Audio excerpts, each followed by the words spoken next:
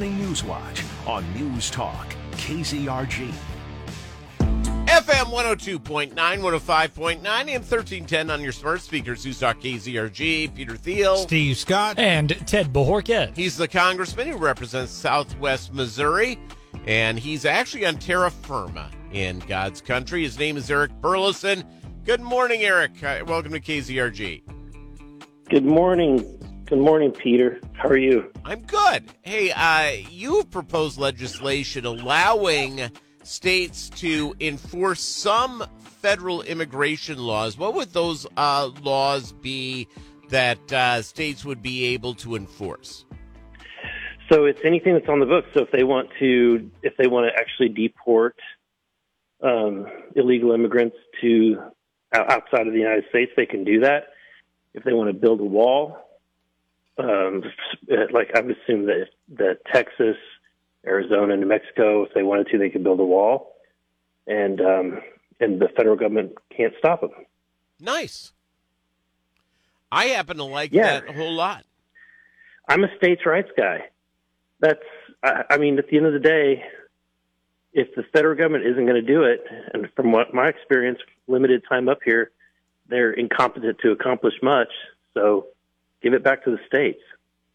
Yeah, and I'm sure that there's going to be a little bit of a constitutional kerfuffle over this, saying that this is the right of any administration. But unfortunately, the administration is not actually going out and applying the laws as written. Well, the problem is that the courts there's been this posture that the Congress can give up its authority related to rulemaking, which they did under, decades ago. They gave up their rulemaking authority to the executive branch, and so I think that it is constitutional. How can Congress take back that rulemaking instead of having like a president that is seemingly dictator light?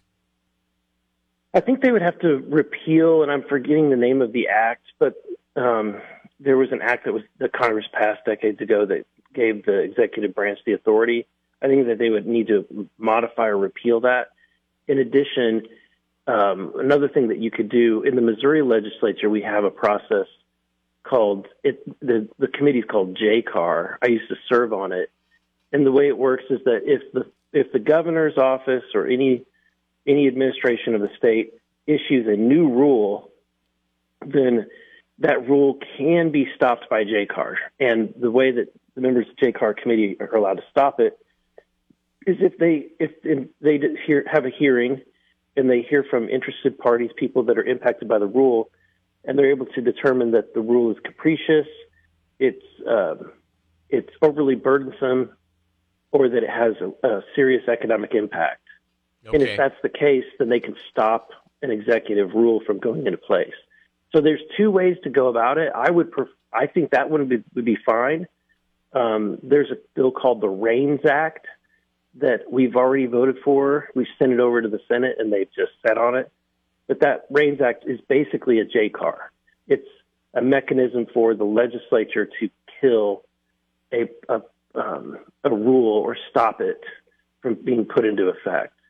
And I would support that. I also think the best way to do it is to reform the law that allows the rulemakers to make these rules and guidance documents to begin with.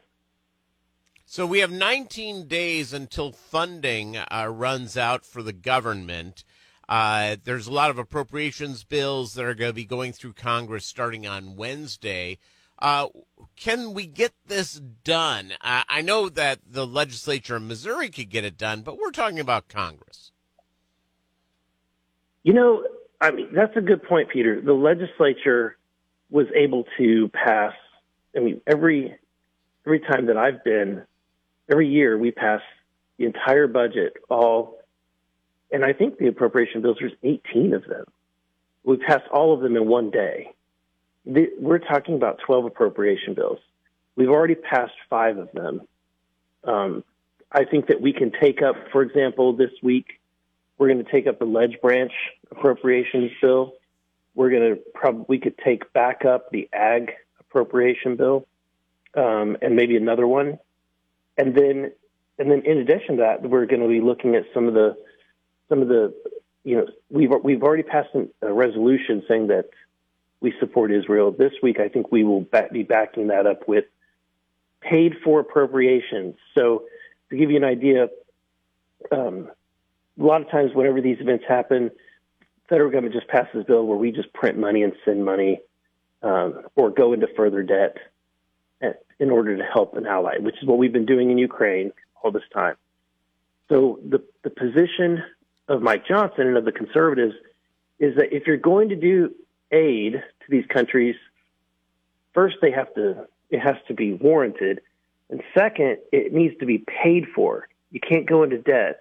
We need to make cuts to some other program in order to justify the payment rather than just continuing to spiral into debt. And so that is actually I was reading an article this morning in Punchbowl talking about how that's unheard of in Washington, D.C., and it's probably going to cause a huge fight between the House Republicans and Senate Democrats and the president. But if they want the money, we're going to have to remind them that the appropriations begin and end in the House. The House has to take back its constitutional authority, and that is over the appropriations process. I think it's great. It's during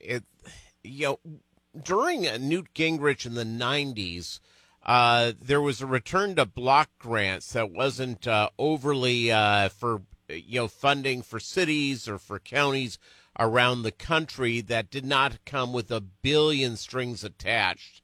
Can we get back to that now? Oh, yeah. I mean, for example, block granting Medicaid would have been a great idea. It would be better to do that than to issue the strings. I would prefer that the states take care of it themselves without the federal government taxing you and then funneling the money back through the states. But yeah, you're right. They do it so that they can tell the states how to spend the money. And I'm a proponent of, especially when it comes to education, when it comes to a lot of these massive expenditures that we send to the states, if we block grant the money, then you can see the states have the discretion to do what's appropriate in their state. And in some ways, it's an experiment where you can see what works and what doesn't. It's and I think that's the most important thing, is going out and allowing states to innovate and do what's going on, and also our local cities and communities. I had Joplin's mayor on a half hour ago, and we were just talking about it. He goes, well, it's people say, well, I accept money from the federal government to do this on these grants, et cetera. He goes, well, it's either that or raise taxes exponentially to build roads or whatever. Right. And so